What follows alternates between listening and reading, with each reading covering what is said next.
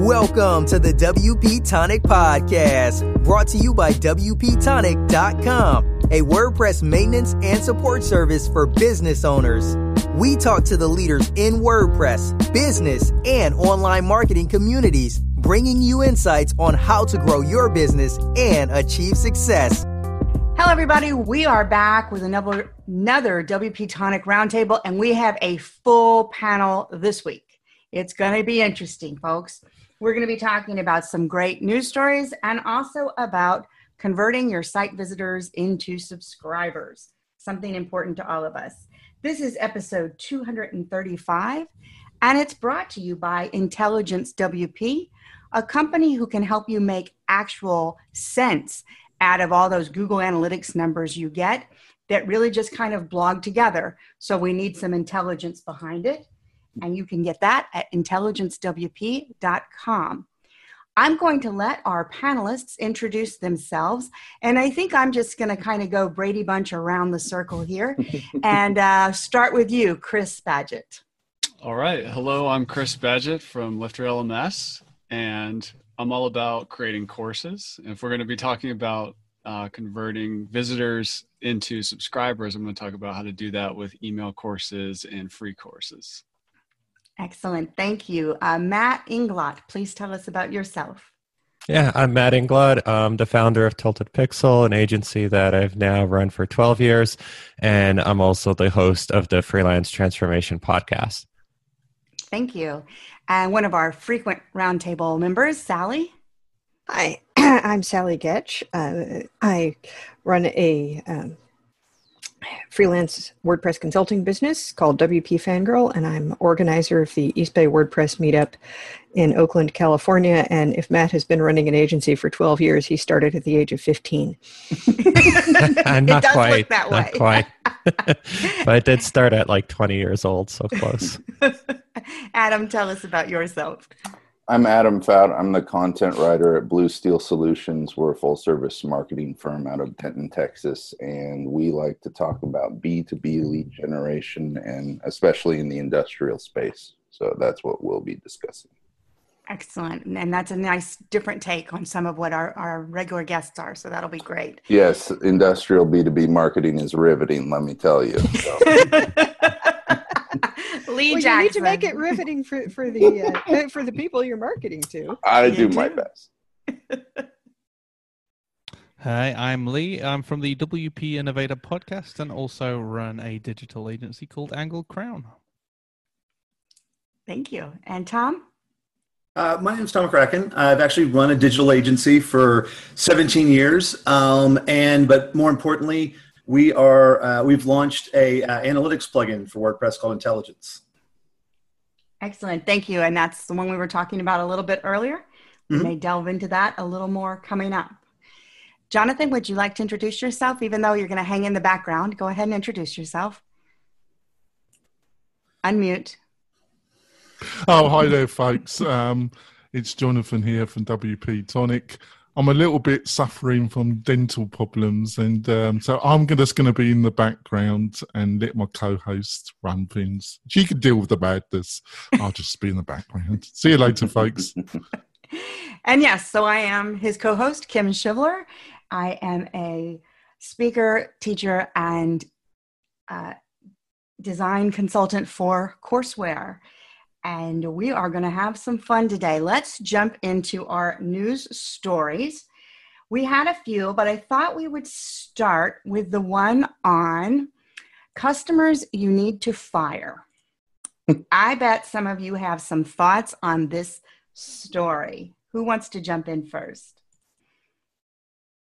I'd like to say that this does not only apply to people who sell products. I have had service clients that definitely fall into these categories. So just to survey it if you haven't read it, 3 types of WordPress product customers you should fire and how to fire them, and they fall into the categories of the willfully ignorant, aka Will, the belligerent, aka Bell, and the extortionist, called Xavier, which must be a reference to something that I don't get.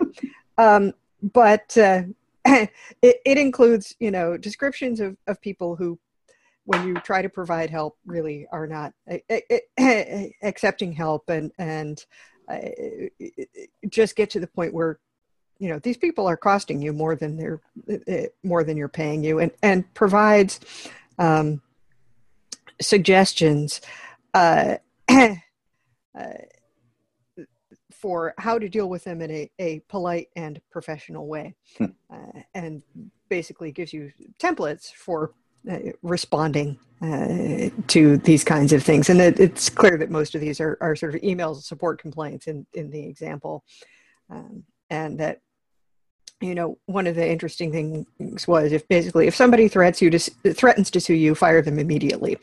And yes. I don't think anybody's ever actually threatened to sue me, but you know, there have certainly been a lot of the, you know, I don't know anything, I don't want to know anything, and you know, I am not going to follow directions. And the ones who basically say to me, you know, please do it for me, I trust you to do whatever, you know, and I'm happy to pay you for it. Those people are not a problem. It's sort of the ones who keep complaining a lot about, you know, the things they don't understand. Yeah. Right. And things they don't want to understand. It's kind of like, look, if you get a car, you need to learn how to drive it. You don't have to learn how to build it or fix it, but you do need to learn some things about how to drive it. You know, if you get a website, there are some things that you need to know about, you know, how to operate it. Absolutely. Yeah, agreed. I thought it was a good article for that, because sometimes it is important to fire customers who, particularly the belligerent ones, are the ones who just threaten you, whether it's to sue you or to you know, batter your name across social media or whatever, that kind of thing. So I thought that was very valuable. I do have one caveat I felt when I read it, and that was the point that customers who didn't want to look at documentation.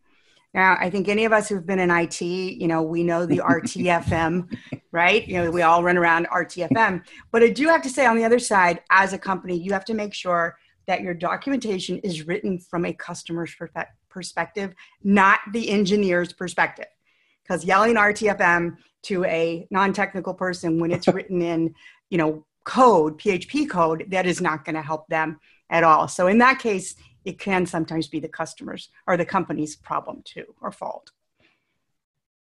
Yes. And I was reading the other day, I was reading several books about design. I think this was from the Inclusive Design Patterns book, about how, you know, if it's really hard for somebody to understand how to use your product, this is possibly an issue of the way it is designed. And, you know, if most of your customers totally get it and one person is objecting, then it's probably about that person. But if everybody is confused with it, you may need to go back and look at the way you've built it to help, you know, onboard your users. Absolutely. I think that's very true.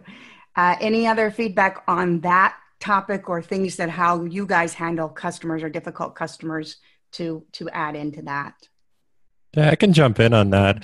I think it's even more important if you're running a service-based business like an agency. So I'm totally with that article, although good point about the documentation. But if you're running an agency, then what I'd like to add to it is it's even more important to avoid those relationships in the first place. Because if you're selling a product, you don't really get to choose your customers as much. But when you're getting into a relationship with someone where you're going to be working with them for months, you really don't want to have to be in that position where you have to fire a client. I've fired clients before, and it's come to that. But what I learned over time is if you have a really strong idea of who your ideal client is, and you know when to just step away from a potential deal, that's so much better. I don't think most people are actually malicious.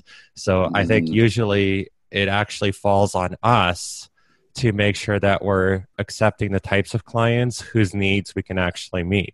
Usually the problem is someone comes in with a set of needs or expectations that are different than what your service really is or what you're prepared to offer.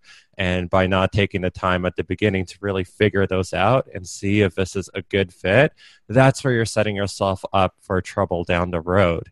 And, you know, so as always, the best remedy is prevention. Here, here. If Jackie were here, she would repeat her saying about, all of her problems have been problems of discovery. Yeah, very good. So true, Matt. If you can avoid it initially, it helps. And particularly those, I think you're right, people aren't malicious, but there are definitely people who are more demanding than you're going to want to work with, right? I let my clients know when I answer my phone and when I don't. And if you're someone who thinks I should answer the phone at midnight, you are not my target audience. That's not it. So thanks. Anybody else before we move on to our next story? I just want to add real quick that I think it's really important for company culture, if you're leading the organization, that if you see a customer or client being abusive to one of your employees, team members, support people, if you don't address that head on, it can severely impact the culture. So you get what you tolerate. Great point. Very, very true. Those of us who have teams, we have to be the protectors of our teams. Absolutely. All right, our next one. Yes, we touched on this last week, but we felt this article had some kind of interesting takes on it, and that's the issue we're all going to, I think, be dealing with for a little while, is the malicious code that was put into the WordPress plugins that were in the repository, and what that does to kind of the trust factors for people. Thoughts?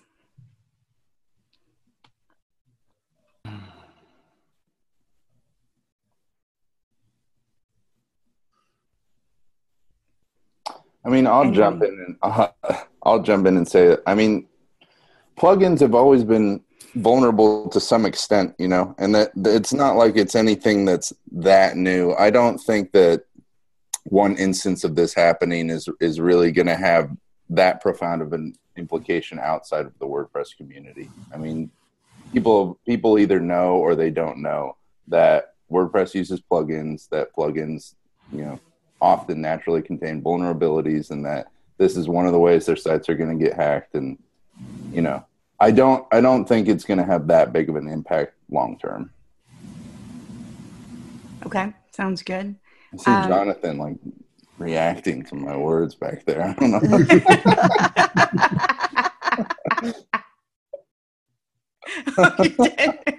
I can't tell if he hates what I said or what I'm talking about. I'm not sure. Folks, if you're not watching the video, today's a day to probably go check out the video, because Jonathan may be silent, but he is definitely reactive still. Gesticulating wildly over there. So. Exactly. Yes, I do kind of like the suggestion of putting a big warning label in the plugin management page. Although the problem with that is that most people are not looking at their plugin management pages unless they have to do something with their plugins. I just want to say, folks, that I've had some major dental problems yesterday and today, and I'm totally drugged up on legal pain.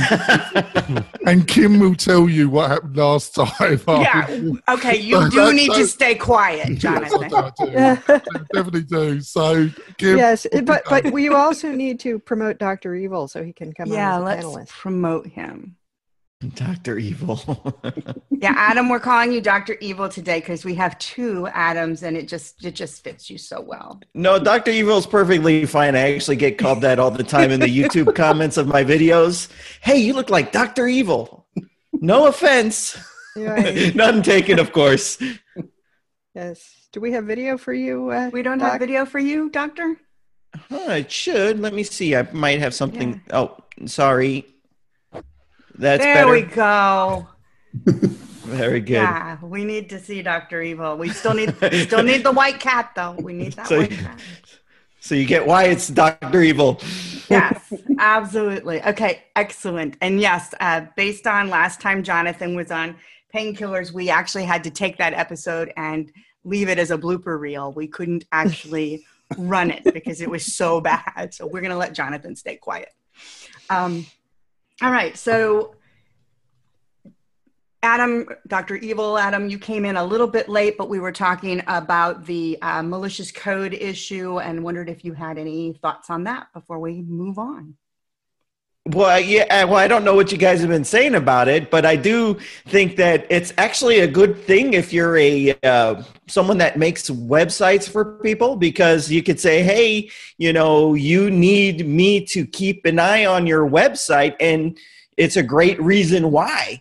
And if someone even needed another reason why they should have an expert keeping watch on their website for them. So I think it's also great for Jonathan's business, because that's kind of what he kind of does there, is he's keeping an eye on people's websites. So I think it's fantastic, but it's kind of sad because it just exposes a lot of problems with the way things are done with WordPress, and it's sad, but it is what it is. I mean, how do you keep tabs on 50,000 plugins or something like that? Mm-hmm. It's just impossible. So anyways. No, I agree with that completely. I mean, it's more important to just be taking regular basic security measures and if you can't do that on your own, like most of our clients can't, having someone who can take care of it for you, because these things are just going to continue to crop up. This is not going to change over time. Agreed. And to me, it's one of the big messages that I try to work with, even though I don't build sites for clients anymore, is that websites are not a one and done deal. Yeah. You don't hire someone and they finish and boom, it's done. Even if you're not blogging in an ongoing basis, it is still something that has to be maintained, has to be updated. And that's why you either need to keep working with your agency who's built it, or you need to work with someone like WP Tonic. Mm-hmm. Yes, Jonathan, have somebody keeping that up for you all the time, because if you're a business person, you need to work on your business, not on this other stuff. Now, for my hobbyists, it's a little bit different, but they just have to know to maintain it themselves and maybe hire someone who can do a check for them. Maybe it's not the kind of thing where they're going to hire someone ongoing because they're just building this for fun, but still hire someone that knows what they're doing to check it out for them. Yeah. Well, and a lot of hosting companies will offer, security scans as either built into the package or as an add-on to the package. And so, I get these little updates from SiteGround every week saying, your site reported clean. So, that it is important to do something like that, and it's really sad that there are people out there and that they took this particular sort of evil genius route to attacking WordPress plugins. But we, it's the reality that people have to take precautions. Absolutely, and. Then our last article, we've actually made it through our articles kind of fast today. It was kind of a light week for WordPress news this week. I didn't have a lot come across my desk that it was like, oh, we really need to talk about that this week. But Jonathan did have in here the one on the 5 reasons entrepreneurs should use WordPress. And Lee, I don't know where you went. I know you had some big thoughts on this article, but he seemed to have dropped out. Anybody else have big thoughts on this article? I thought it was extremely bland and generic and didn't say much about entrepreneurs. And it's sort of like, oh, so did you have a bot write this? And, most of the stuff I see in Torque is better than that. Jonathan has literally fallen off his chair laughing. And I wondered if maybe what we'd like to do is come up with 5 better reasons for entrepreneurs to use WordPress. Yeah. Well, one of the reasons is it's absolutely safe, which is a bit ironic. And easy. Yes. And easy. I wanted to scream at the easy. Oh, yeah. There was another article I saw posted on, I think, Managed WP about, 5 easy steps to building a WordPress website. And it's like, register your domain name, sign up for your hosting, build your website. Not so much. But we have clients who are entrepreneurs or customers who are entrepreneurs, and we think that WordPress is a good choice for them. So maybe we should, talk a little bit about why, and then we can collectively submit a new article to Torque. Mm-hmm. I'll jump in on that. I really believe that Well, actually, here, I'll give a little bit of context. I was thinking this week, why do I use a plugin called Lifter LMS on my website versus Teachable, which you see all these people going and using Teachable? And I'm sure, Chris, that kind of questions comes across your desk regularly, or just the concept of that. Why use this versus this? And I really sat there and I thought, you know what? I just want to own my own platform. I don't want to buy into someone else's platform where I'm stuck with what they think my website should be able to do, should look like, should be capable of. I really want to have full control over everything myself. I don't want to be held hostage. I want my data to be my data, my visitors to be my visitors.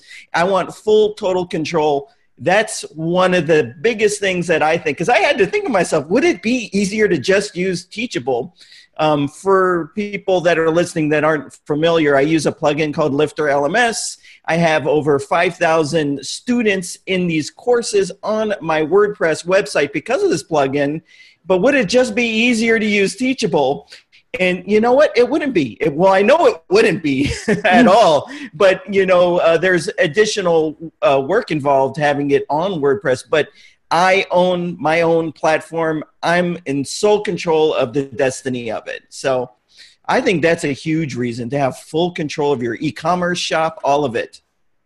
That's great. I also just want to add, in addition to ownership and control, it also is reflected in this panel right here, which is community and extendability. So using the Lifter LMS versus Teachable example, you can't really extend Teachable, but there's tens of thousands of plugins that you could extend your WordPress site that sells courses to do other things.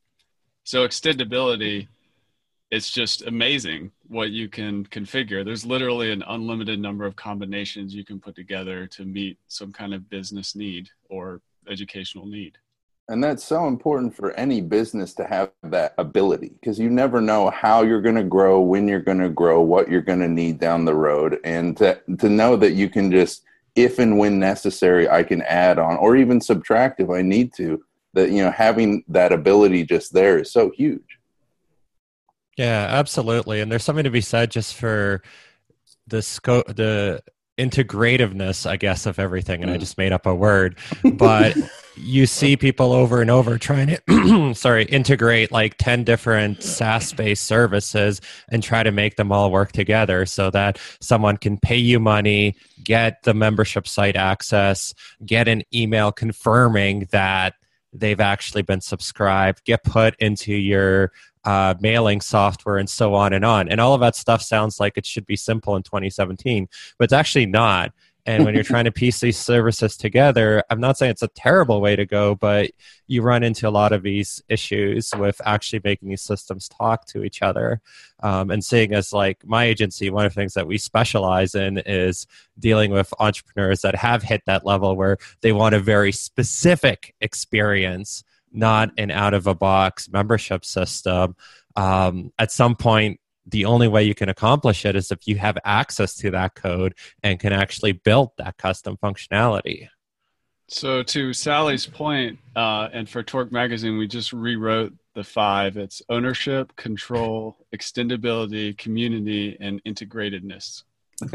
Perfect. I think that was wonderful and a great way to wrap it up. Also, I'll add one more. It's not just that functionality piece, but it's the branding piece.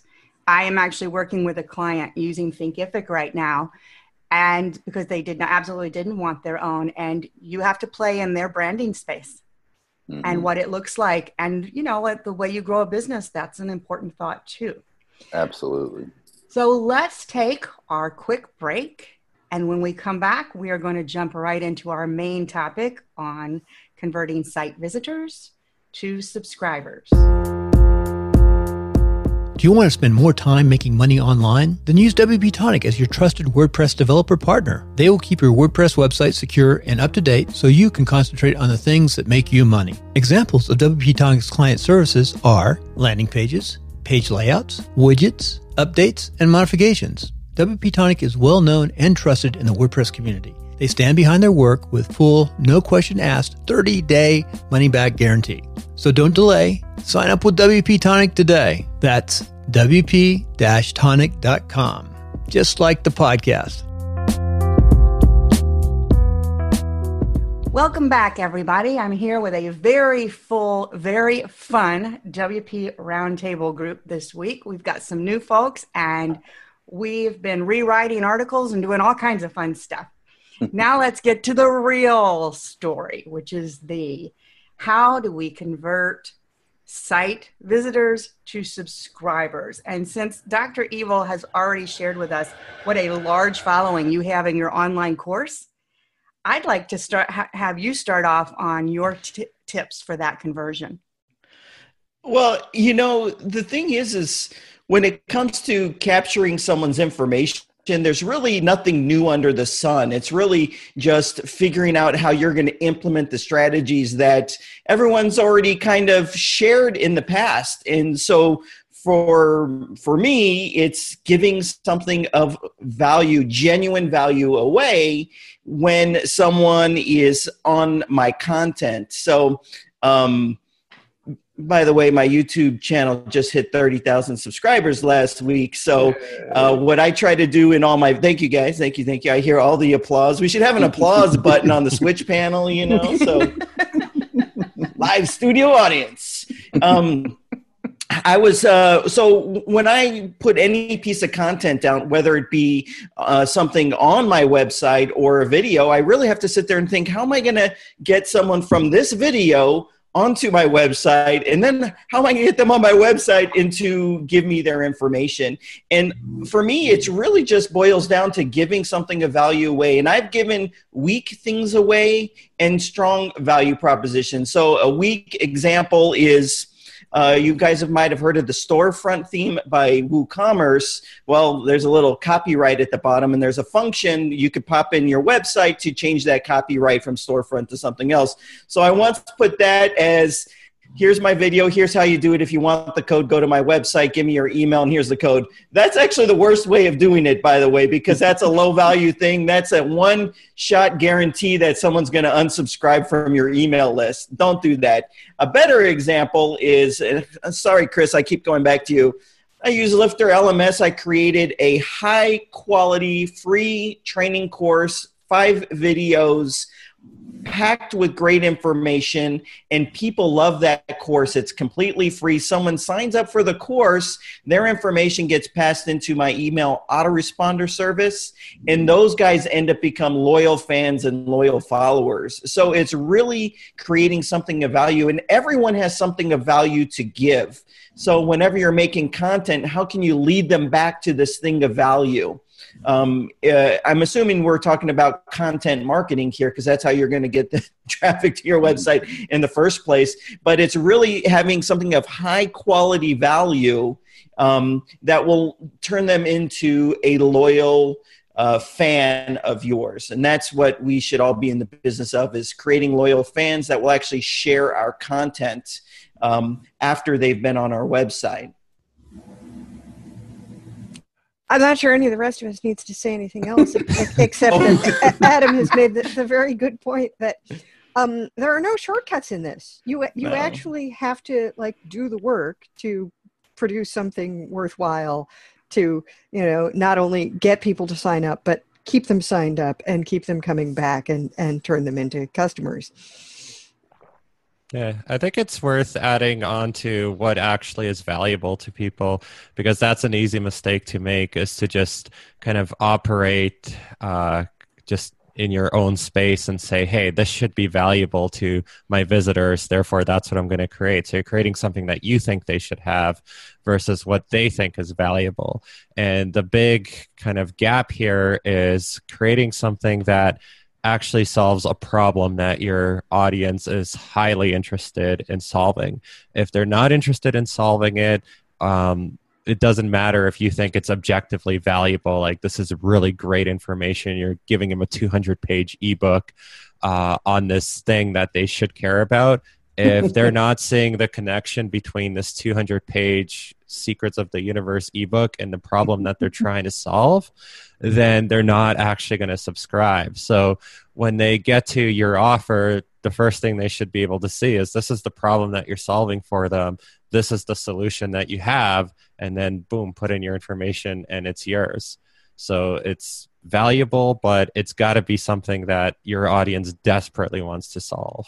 Right. And that's one thing I love that you point that out is a lot of times those of us who are content providers, we think we have a solution to the problem, but sometimes they don't even know that they have that problem. Mm-hmm. We have to fully understand what problem there is in their head, or bring them to the recognition that this is their problem and we can solve it. Otherwise, like you said, that was a really good point. If they don't consider it valuable, it doesn't matter how much time or effort or value we actually think we're providing. And you have to be really careful with that, because if you're really not putting in the research and figuring out what your actual target audience really wants, you may accidentally be targeting someone else and create something that someone you really don't want to work with finds very valuable. And suddenly you have all these subscribers that you don't want and had no idea how you got them in the first place. And you're like, well, great. I have an email list that's like rotten from the inside because it doesn't have anyone I want to sell to. That's a great point. Agencies make this mistake a lot because they'll go and make an offer that's actually targeted more at their peers, the technicians, rather than their ideal clients, like such as how to install this WordPress plugin. Well, the person that's going to pay you good money to install this WordPress plugin doesn't want a tutorial on how to install it. Yeah, they want to solve business problems. Yeah, very good point. And we were actually talking about that in a meeting I was in this morning at the chamber, was how many tech companies sometimes are focused so much on the tech that they're not delivering to their customer what the customer's needs are. It's like all these bells and features and everything that the plugin can do, but not focus on what it can solve that is in their mind. I'd like specifically on the conversion to get those of you guys who are product oriented over service businesses like Tom and Chris, anything you bring to this that might be slightly different than those of us who either do service or pure content as a delivery like Adam, Dr. Evil Adam does. Well, one of the things that we like to do, I mean, we do some services side. In fact, a lot of our products came out of the services side. But the pattern that we like to see a lot of people do is definitely get some sort of conversion, top of the funnel educational conversion mechanism on your website. And a newsletter is fine, but something more like an ebook, white paper, what have you. And what we like to do is start with one, but then over time, you're going to have different audiences, different types of content, different needs that you're generating to attract people. But then when you say, hey, we've got an audience that's looking at a lot of this content, create a premium offer along those lines, and that'll help you understand who actually, what are their challenges? And then, can you rotate out CTAs with different headlines, maybe with different sort of hooks to figure out what really are their problems? What's interesting is a lot of times we've been actually able to go the reverse way of that. Companies a lot of times don't know who their audience is and what their problems are, but we can actually use content, both attraction content and educational offers to help figure out what are people really needing. And then, you leverage looking at the engagement we're getting with those different devices. And then obviously if you can pull people in on a particular subject, then you can send email marketing and so forth that's targeted specifically to their needs. That's really good. I just want to add, and it can work for services and product, is if you create do-it-yourself content, whether that's a course, an ebook, podcast series, that's going to help people. But what's going to happen is that a percentage of those people will have the thought in their head, can you just do it for me? And that's, you've also just positioned yourself as an expert and somebody who knows how to get it done. So just when thinking about it, if you make content for the do-it-yourselfer, but just know in the back that there's going to be a can you just do it for me crowd out there. That's a good way to kind of approach it in my experience. Absolutely. I've definitely had that happen. I mean, I write a fair number of tutorials that are kind of aimed at people who want to do it themselves, although really I write them for me, frankly, so that I can remember how I did what I did, because I have a mind like a steel sieve. But I get questions about them, and I do get people who say, here, I tried to do this, it didn't work. Can I pay you to help with it? And I'm starting to learn about how, okay, anybody who asks me this, I need to tell them, I'm going to need to bill you for at least an hour of diagnosis, and at least an hour of implementation, because even though it seems like something, it seems when they describe it as if something might be a 5-minute fix, you get in there and you discover, oh, they have one of those themes with, 68 built-in plugins and a lot of conflicting, possibly conflicting scripts and this and that. And they've set something up, completely contrary to the way the plugin is supposed to work. And there's all kinds of extra stuff that's going to need to be done to make it work.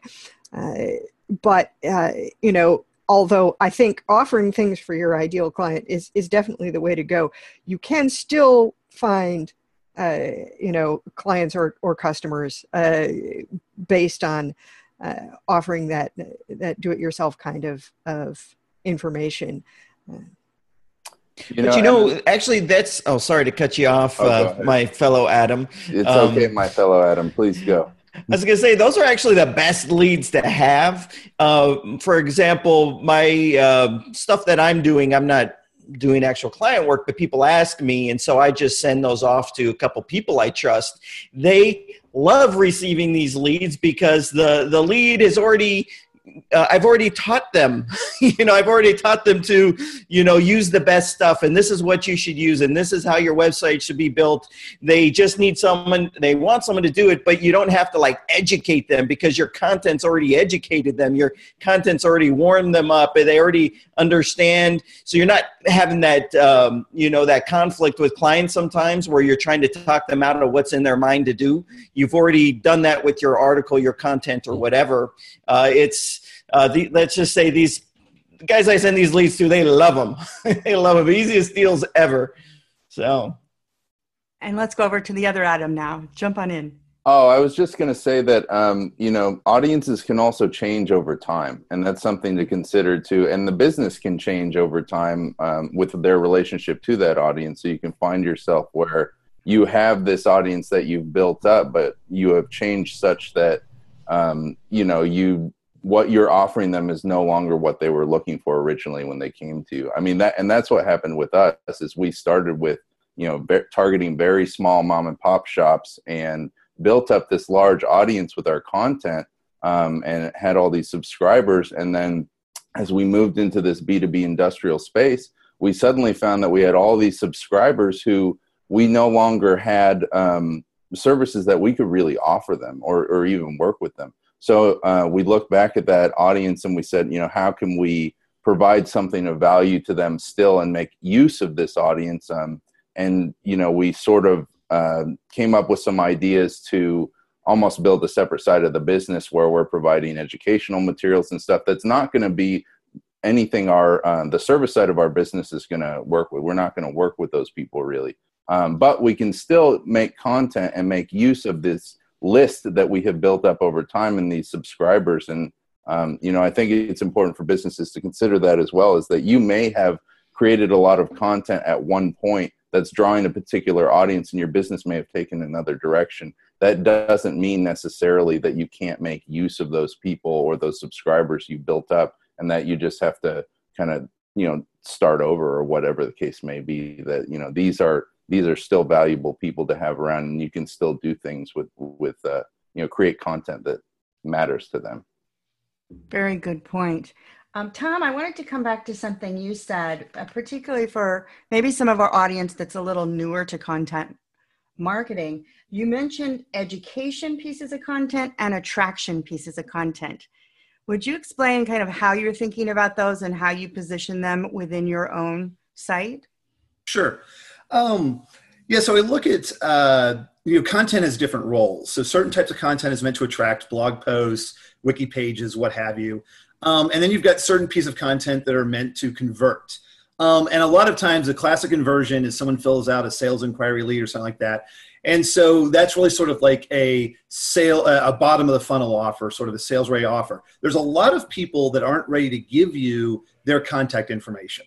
And so what you want to do is you want to give them some sort of educational piece or a top of the funnel offer, get them into some sort of email nurturing workflow.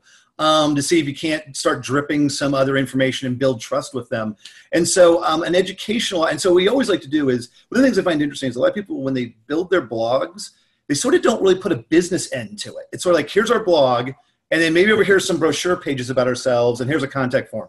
What we want to do is go, no, we want people to get more engaged. And so one easy way to do that is put some CTAs on your blog post, going to a premium offer, an ebook or white paper, something like that. Other great ways to do it is, start having relevant testimonials, not just a general testimonial, but if you've, say, got a blog post about security in WordPress, you've got a case study, you've got an ebook, and you've got testimonials. And when people are on blog posts about security, that's what they're seeing, all over on the side, that's teasing these other customer journey paths. Sales funnels or lead funnels or capture funnels. Super easy to do in WordPress. You don't need ClickFunnels for $300 a month. Very good point. Is there a favorite then that you have for setting that up? Is there a favorite structure you have for setting that up? Well, actually, it's so easy these days. I've been on the show before. I talk a lot about the various page builders. Anyone can use any kind of page builder and easily set up an email capture funnel, then send them off to another page and then off to another page and either sell them something or give them more information or try to get something, social share or something out of whatever, depending on what you want to do with the funnel. But it's so easy now to do with any page builder. I think one of the best tools for building a sales funnel is a pen and a piece of paper. So there's an idea that some people haven't heard of yet is just top of the funnel, middle of the funnel, bottom of the funnel. So at the top of the funnel, you have these really small, tight lead magnets like a little checklist or something very small, a 2-minute video that you have to opt in for. But in the middle, you get into bigger stuff, like once you've nurtured the relationship, like a free course, an email course, a course on your website, a podcast series.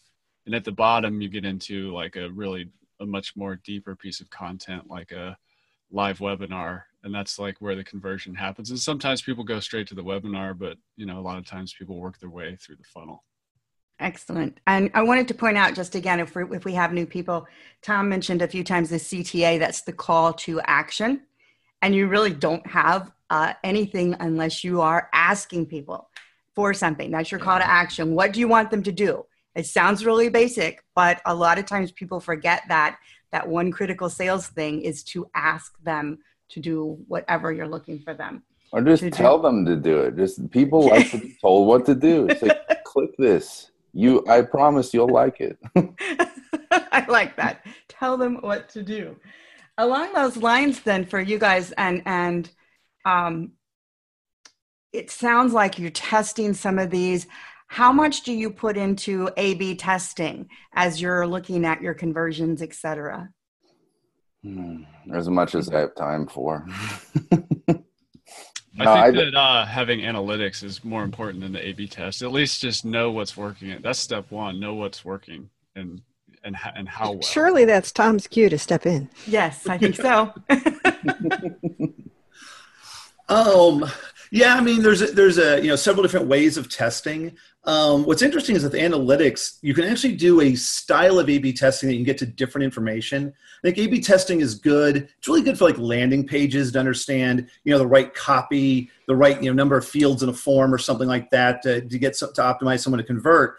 But when you start looking at the entire attract, engage, and convert chain, a lot of times doing more robust things with analytics helps out a lot. So really what I normally like to do more is track page attributes. So what topics, what tone did we take? Maybe what kind of hook did we use or something like that, and then see how those hooks work across multiple different posts to get people converting. And so it's a little bit, I almost really have to show kind of like visually how that kind of comes together.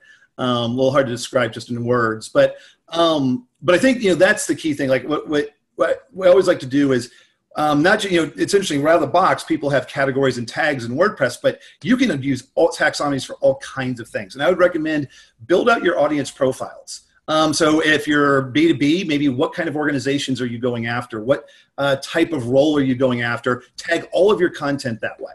And then also tag your premium offers that way. And so always be thinking about, this is who I'm writing for, and I want to move them through this chain, and you can track all of that in Google Analytics. And then you can see, hey, maybe we've got this audience over here, and we need to build new conversion mechanisms for here because we're seeing a difference in performance for content and conversion mechanisms that are built for this particular audience. I think that's really great. Like, you're really trying to find the data, or trying to find in the data the stuff that's really working, extract it, and then it sounds like do more of it. Yeah, I think that's so important too, because we all have limited time, and you can dig into analytics until, the cows come home, and you might not even be looking at the right numbers to know what you're trying to find or what's going to help you. Or worse, you find some metric that you become obsessed with, and you're trying so hard to figure out what's going on there, and the really important stuff you're being missed. So being able to, stuff like what intelligence does, being able to know very clearly, this is what's important, this is what you need to focus on, is so valuable. There's also a qualitative piece, like if you're talking to a customer, you just ask them, how'd you hear about us? Or ask your customers, why did you decide to buy with us? And one of the things that I recommend doing, which is something that doesn't scale for a product company, is I have a way for people to schedule a 15-minute call with me. And it can't be any time. There's only a certain amount of time during a week that I do those, but I have a feedback loop, and I'm listening. And I'm always asking, how'd you hear about us? Or they'll just say it. I heard you on a podcast, or I saw this on your site, and that pushed me over the edge, and I decided to go with you, or whatever. So just talking to people is also very helpful. Absolutely. I think that's a really good point, because sometimes people in this space get so wrapped up in the online piece and the passive piece and the automation piece that they forget that there's a real person at the other end. Mm-hmm. And when we have real connections, a lot of times we can move further than just through some of these automated options. Yeah, and getting those, I forget someone mentioned the persona, making your customer, it might have been Sally, making your customer personas, and really mapping out who these people are. And I mean, that's so important, because it's so easy to get lost in, as someone mentioned earlier, what you think is valuable, what you think, the customer's going to need, and having those personas, even if you just have it on your computer somewhere, that you can just look at every now and then, helps to remind you, oh yeah, these are those real people there that I'm creating this content for. I need to keep in mind what they want, what they need, and how I can help them. Excellent. Something that's been really effective for me to figure that stuff out. When someone joins my email list on Freelance Transformation, after they get their opt-in, like their first email, a couple hours later, they get another email, and it's very short, just asking them to confirm that they got their lead magnet, and by the way, what's their biggest struggle. And I get a ton of people responding to that, and when someone responds, I could always dig deeper and then respond back and say, why is this your big struggle? And some of that can then be turned into phone calls if it seems like someone that I really want to talk to and learn more about their struggles. That's a really good point. Also, if you start having a lot of those come in and they're the same, it starts pointing you to new things to develop. Yeah. I get a lot of my things. Oh, I need to hit on this because I've had 7 people email me this week that they're having a problem with it. Adam, with the YouTube channel, you mentioned trying to get your YouTube audience from YouTube to the website, and then, into your actual funnel, into that class. Is there a trick or what is your strategy for getting them from YouTube to the website? That seems like a big jump for people sometimes. It is, and it could actually be a dangerous jump, to be honest, depending on what your goal is, because YouTube has a metric called session time, and that's if you're taking someone off of YouTube to your website, they don't like that. They want you to take them from your video to another one of your videos or to someone else's video, and they measure the entire session. So it's actually a little on the dangerous side. And also the challenge is, if you've ever watched one of my videos, I'm asking you to do like a dozen different things, right? I tell you what the video is about. Then I'm saying, I want you to subscribe or consider. Then I want you to click this cute little bell off to the side of that. So there's 2 things I've already asked you to do. And then it's like, when do I then drop the information of go and do this? Now, I find the best way that I've experienced is if I have an additional resource that they can go to my website and get access to. So whether it be a snippet of code or a customized child theme or something like that, something where they want this and they're going to go and seek that sucker out no matter what. And even with the free course offer that I have, that has worked really, really well. Actually, I'll check my stats of how many students are in there in a second. I'll share that with you guys just so you can get an idea of how well it's actually worked. And I get these notifications. What's really nice is I get these notifications if someone's actually completed the course. So then I can further contact them about whatever XYZ that I'd want to do. So, and also, it's Tom, right? Yeah, I'm new to it. Marketing automation, you really got to track everything everybody does on your website through a marketing automation platform. That's becoming like a must these days, is having some kind of marketing automation. Every email platform's adding it. I've been using it for a year and a half. If you've been to my website on a few pages, I could see what pages you went to, how long you were on it, how many emails you opened, how many times you looked at the email, and I can make decisions based upon that information. And so these are becoming things that you must do. Personalization on your website. I don't know if you're doing that much yet, Tom, for yourself or people that you're working with, but these things are becoming key. So anyways, to answer your question, you got to offer something so valuable that they're willing to go do it. Thank you. Yeah, I think we just keep coming back to value, and it's so important. So Tom, being that Adam just talked about a little bit about knowing exactly where people are on pages, et cetera, that is something that if you're trying to dig through everything Google gets you, can be very complex. Tell us a little bit about, so you have Intelligence WP that actually does some of that for you. Give us a few highlights of how that would ease the pain of us trying to do it on our own, because I pull my hair out sometimes with my analytics. Right. Well, probably the first thing is that Google Analytics is sort of this maze of vanity metrics, and you can go, and what you really need to do is it measures page hits, and you get kind of like some numbers around time on site, but ultimately it doesn't really measure with a default installation what is meaningful to the website. What are you actually trying to accomplish? And I always look at it as like, the organizational objectives is sort of these conversions, these big things we want to do, getting people to join our email list and so forth. But in order to do that, we've got to attract visitors. We've got to engage them and build trust to get them to that point. And so we want to measure any sort of meaningful interaction on our website. And so that's what intelligence does. Like, not are people hitting pages, are they actually reading the content? Are they watching videos? How deep are they watching those videos?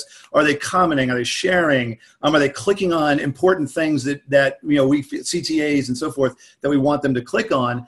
And so now once you do that, now you're measuring more meaningful things, but you have the problem that you still got a ton of reports. Mm-hmm. So what we like to do is weight all those different things. You sort of assign point values to different things. So someone, for example, downloading your ebook and joining your list, that might be worth 100 points. And someone sharing a post might be worth 10. Just a visitor coming to the website might be worth, a tenth of a point, something like that. And what we can do is we can then create a single KPI that kind of represents the value of all these little meaningful interactions that we want.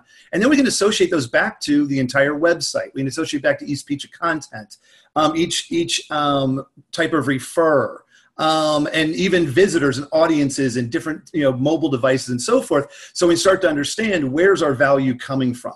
And then what's nice is we can take things like on content, you can push taxonomies and you can push authors or those kinds of things to start to understand what topics are generating the most traction. Or if you kind of tag your posts with your personas, you can start to understand what personas are you not just getting most people coming to your website, but who are you really engaging and getting to do all those conversion events. And then you start to focus on the ones that you're going to get more value out of. And then, then the big part of that is bringing that all back into WordPress. People don't really always go to Google Analytics, so bringing that all into WordPress. So they get this sort of single KPI, and they get these reports. They'll say, hey, here are my top attraction pieces. Here are my top, different things that are doing things on the website. So I know what I should create more of. Excellent. It's so important for us to actually dig in and know what we're delivering and who's viewing what, and et cetera. Thanks, Adam, for letting us know 6,000 students in the free course. In the free course, yeah. That's amazing. So we've talked a little bit, or we've touched on automation and the importance of automation. What are your tools? What are your favorite go-to tools as you're putting automation into your site? Like Adam, you mentioned doing some of it with page builders. And we are having another page builder episode coming up, folks. So keep an eye out for that. But any other special tools that you guys really find helpful in the automation process? And maybe what are you running your email piece on to automate? I'll share. I'm a big fan of a free marketing automation platform that's kind of in the same vein of WordPress. They actually want to be the WordPress of marketing automation. It's called Mautic, Mautic. It's a self-host, just like WordPress. It's self-hosted, full email marketing and marketing automation platform, website personalization. I even have a tutorial. It's old. I'm going to update it. It's from last year on how to install it on your own self-hosted hosting platform service or whatever. And then what you do is you connect that into what's called a transactional email provider like Amazon SES, or there's dozens of them out there. There's also paid tools as well. However, Mautic works fantastic. If you're a little able to be a little technical, it's fantastic. Awesome. Just to lay out the tools that I use ActiveCampaign, OptinMonster. I use Beaver Builder for building landing pages. I use Calendly for scheduling in an automated way those 15-minute calls with me, which happen through Zoom. It's fully automated. And yeah, that's about it. Those are the key pieces. We use the exact same tools. I've personally fallen in love with Drip. I just feel like there's a lot that you get out of a box. It tells you so much about your subscribers. And ever since they introduced that workflow feature, it just feels like the tool is always capable of so much more than I'm capable of actually implementing and have the time to set up. So I never feel restricted with it, which is great. I can tag my subscribers with insane amounts of data, which I love. And I'm also a big fan of Calendly, so I guess I'll third that recommendation. If you need people to schedule anything like those calls, you can also use it for sales leads coming in. It's a great way to automate that. It literally saves me hours every single week. I would say for myself, I'm not using them right now, although I'm looking at both of them. ActiveCampaign and Drip are the two I hear recommended the most right now when I'm out working with people. So I think you guys have probably done a good job. Anybody else using anything else? I can't even get it together enough to send a regular email via MailChimp. So at present, the tools would be wasted on me because I wouldn't be with it enough to make use of them. You haven't gotten to the workflow piece yet. No, it's just the time and the time and energy thing. It's sort of like, yes, I've seen this works. I know I should do it. The round to it has not arrived in the mail yet. Maybe one day it will get there. Adam, Dr. Evil Adam, I had another question for you. Since you're the one person who is running Mautic, which we will get in the show notes, and that is a self-hosted along with your WordPress. Were there implications on that? And if so, what were they for your hosting? Did you have to extend your hosting functionality, having all of that run through your local site? Not really, because the emails are not being sent out through your web hosting service. You're using a transactional email service provider, and it's typically via an API. So I use Amazon SES, which is dirt cheap. It's like 10 cents to send 1,000 emails. It's like costs nothing, right? And when you get a $10 bill, you're happy. You feel like you did your job. But no, it'll work on especially the level of activity that most people get on their websites. It's going to be perfectly fine. But of course, we talk about having reliable web hosting like SiteGround or something along those lines, or bumping up to like a WP Engine type of deal. However, that's WordPress only, obviously. But yeah, you can get away with that. Or another great platform is all these containerized VPSs like what is it? DigitalOcean. I have Linode. I know I'm probably pronouncing that right. I'm a little technical sometimes, so I don't mind managing my server myself. Linode, it's like real cheap. Yeah. Top notch. There's so many tools out there too, I mean, I was just thinking we use so many different things. We use Zapier too for a lot of stuff, which is a very simple tool. If this, then that. We've been using Intelligence a lot, Tom's Intelligence, which has been really great. We have, it's so hard to even define sometimes, like when you said marketing automation, it's so hard to even define some of these tools because some of them are, so simple, some of them are so complex, but, being able to use that to, underpin what you're doing with your content and using it not just as, like some of the tools are for distribution and getting it out there. Some of the tools are more for, like with Intelligence, more for the analysis portion, deciding what other pieces of content are working and what aren't. So it's when WordPress itself is almost an automation tool, so it in a lot of ways, and a lot of the plugins themselves are. So, I think it's something to consider that. Just generally speaking, we have many types of tools available that make what we do faster and better. And I think that's a good way of defining automation. And what's important is you might be thinking, I'll make this quick because I know we're probably wrapping this up.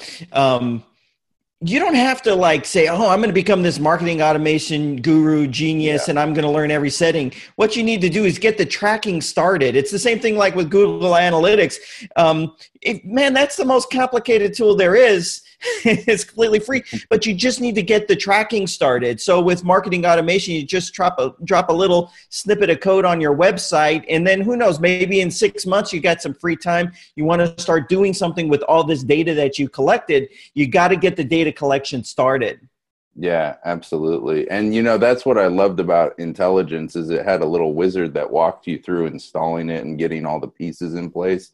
It was so easy. But yeah, getting that stuff in place is so important. And it's generally not the uphill battle your mind tells you it is. That's a really good point. And Jonathan had popped in here also that SendGrid is another one of the mail sending services. And Zoho has a $35 a month option for their automation tools. So we'll make sure that all of those are put into our show notes. And we will start wrapping it up then. I really appreciate all you guys coming on and sharing this super knowledge with us. I'm gonna go the opposite way, Brady Bunch around this time, I think. If you will tell us how people can get in touch with you further, Tom. We're probably the best place to get a hold of me is intelligencewp.com is our plugin website. Excellent, thank you. And Dr. Evil. Oh, that's me. You can check out my YouTube channel, youtube.com/WPCrafter, or you can visit me on WPCrafter.com. All my stuff is right there. Great free content. I'm sure you'll get a lot of value out of it. Thank you. Matt? If you're trying to grow your freelancing or your agency, then the best place to find me is freelancetransformation.com. Excellent. And Sally? You can find me at WPFangirl.com, or I am at Sally Getch on Twitter, and the meetup is eastbaywp.com. Excellent. Adam? BlueSteelSolutions.com. We're on Twitter, Facebook, LinkedIn. Steel has an extra E on it, so it's STEELE. Thank you for that. And Chris? You can find me at lifterlms.com. And if you scroll down to the bottom of the website, there's a contact form where you can schedule a 15-minute call if you want to talk to me. And then check out our podcast at lmscast.com. Yeah, definitely check that out. We had a big fun on that this week. Chris and I did. Jonathan, how can people find you? Oh, thanks, folks. It's been a great panel. Kim's done a fantastic job keeping it all flowing. Thanks, Kim. And how to get hold of me? Quite easy, folks. You can either Twitter me at Jonathan Denwood, or email me. I do answer my email after a couple of days, and that's at jonathan@wp-tonic.com. And I just want to say, panel, you did a fantastic job, and I think you provided some real insights in the subject. Absolutely. I'm Kim Shivler. You can find me on Twitter at Kim Shivler or at kimshivler.com. And I, too, want to thank all of the panelists for all of the great information you gave us. Thank you, Intelligence WP, for sponsoring us. We will have another roundtable next Friday. And on Wednesday, Jonathan and I will be interviewing yet another WordPress or business person interested in the online community. I hope to see you all then. Bye. Thanks for listening to WP Tonic, the podcast that gives you a spoonful of WordPress medicine twice a week.